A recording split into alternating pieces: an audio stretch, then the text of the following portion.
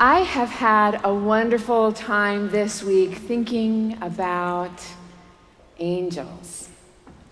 Here at St. James, where each year we ring in the fall season with the return of our beloved choir and music and scripture full of angel glory and celebration of St. Michael and all angels, I've been waking up more and more to the importance of angels. For instance, I've learned that angels appear in Scripture 200 times. They show up constantly, and yet we seldom speak of them. We did speak of them this week, though, Father John and I. It's such a joy now that he's in the office right next to mine. So I leaned around the corner and I said, "How do you feel about angels?" Thoughts? That's called sermon trolling. And he offered up a marvelous and new to me set of writings from someone named Mother Alexandra, an Orthodox nun, formerly Princess Ileana of Romania, no less, who founded an Eastern Orthodox monastery here in the United States, wrote extensively about theology informed by Scripture and the writings of the early church fathers, and she wrote about angels. And although she sternly begins her book by warning that angels are a great mystery and we can know almost nothing about them, she goes on to say a lot about them, and I've learned so much. Like, did you know that, at least according to the church fathers and Mother Alexandra, each angel has an individual character and a free will of his own? And that they are pure spirit, not confined by time or space, not young or old. And although without human form, they can take on the semblance of human form. And I wonder if maybe they can inhabit us temporarily. I don't know. They are present in this world and interested in us, watching us, witnessing our lives, yet we can seldom see or perceive them. They are, according to Mother Alexandra, beauty, love, life, and action welded into perfection. They care about us here on earth. They care about us as heralds of God, messengers, guides, guardians, mentors, protectors, and comforters. And Mother Alexandra quotes from the book of Ezekiel, "These living creatures, angels, came and went, vivid as lightning flashes." She calls them flashes of the light and strength of the Almighty Lord. And I learned, maybe you knew this, but I didn't know, that angels fall into three broad categories, three choirs, if you will. And the first choir is made up of seraphim, cherubim, and thrones. And they are focused entirely on praising God. So imagine that our gorgeous choir, welcome back choir, is this first choir in heaven, okay? This is the first choir. The second choir, this one is made up of dominions, virtues, and powers. And these angels serve as the governors of space and the stars. So let's imagine that this side of the room, you are the governors of space and the stars, the second choir of angels. And here, finally, the third choir. This is made up of principalities, archangels, and angels. And your job is to focus on us here on earth. So again, let's imagine that this side of the room, these are the angels, archangels, and principalities, the third choir. Don't worry, I'm not asking for you to sing like choirs of angels, although some of us can. But I wanted to just conjure a sense of this vast confederation of otherworldly brilliance and celebrate our archangel today, Michael, the greatest leader of the heavenly host. One early church leader in the first century, living not long after Jesus died, he was a judge turned bishop named Dionysius the, I cannot say this word, Areopagite. All right, Father John, what is it? Areopagite. Say it 5 times. Areopagite.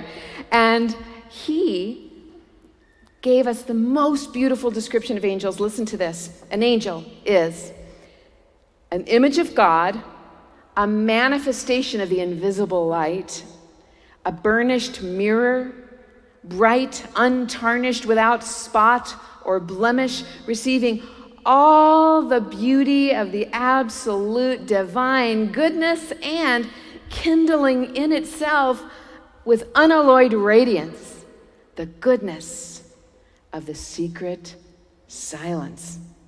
The secret silence, God. I love that, kindling within itself. Okay, so what do we got so far? 3 choirs of angels, boom, boom, boom. And of them, angels and archangels looking out for us. They're manifestations of God, flashes of light, like lightning. The church fathers also say that angels are necessary for pouring out the vast goodness of the Father, Son, and Holy Spirit. As St. Cyril said, to expand and extend the glory of the Trinity.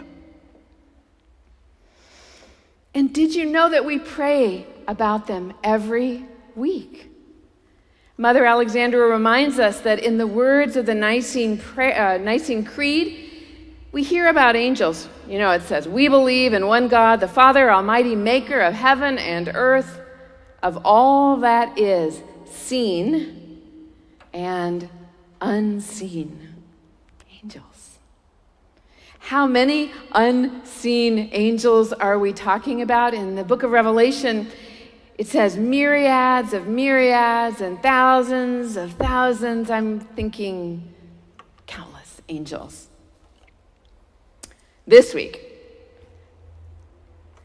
you heard Ed read that epic story of Archangel Michael with all the angels battling Satan.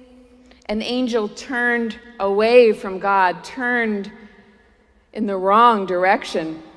And turning away from God as he did, Satan uses his free will to sin. Angels can sin just like humans sin. And what a powerful moment in the story when the dragon, Satan, falls out of heaven and crashes down to earth, becoming our problem now. This story of war in heaven and angels and a dragon, and the story from the first lesson today with that image of angels ascending and descending a ladder to heaven, and all that Mother Alexandra has to say about angels. What does it mean for us in our lives today? I think it all adds up to a powerful expression of God's vast love for us. Among many powerful expressions of God's vast love for us, God made us, that's love. God sent Jesus to live and die for us, that's extraordinary love. And God sent the Holy Spirit to continue to teach and guide us, that's abiding love. And God surrounds us with myriads of angels, bands of angels, choirs of angels, all the celestial power and warmth and presence and attention and care for us.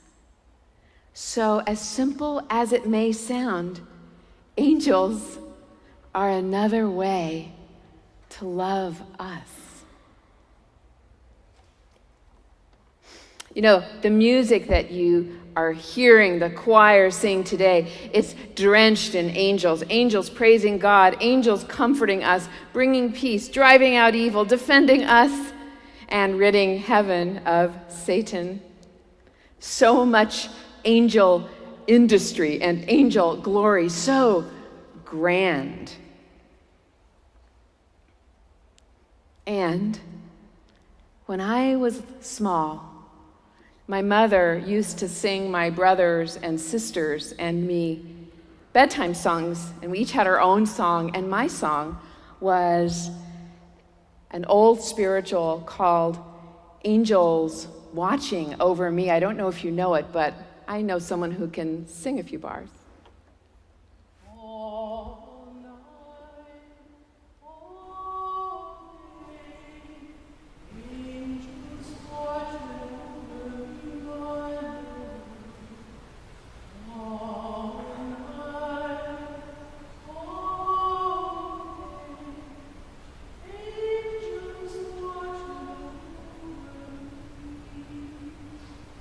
Thank you, Nancy, and welcome to the choir. That beautiful chorus is wrapped around verses that are the children's prayer, "Now I lay me down to sleep." And even in a family like mine, which had no religion whatsoever, angels were on the job, called up, conjured in that lullaby.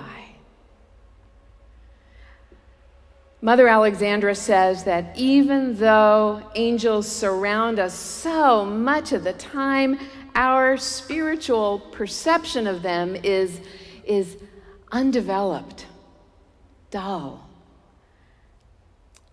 So what if we were to develop it? What if we were to watch for them the way they watch for us? What would we see? I think we'd see the mysterious people who come into our lives for a moment and see us in a special way. Moments with strangers we never meet again, chance conversations with people that we never forget and that end up changing the direction of our lives. Individuals seemingly out of nowhere comforting us, saving the day in moments of our greatest vulnerability and fear, calling us into more awareness, more life, these flashes of light. Jacob, we hear today, on the run and lost, falls asleep with his head on a stone and dreams of angels. Angels who are expressions, again, of God's care. And he hears God's voice in the midst of all those angels saying, "I will not leave you until I've done what I have promised you." So, open your eyes to see these wonder workers in our midst and feel them as they draw near. Amen.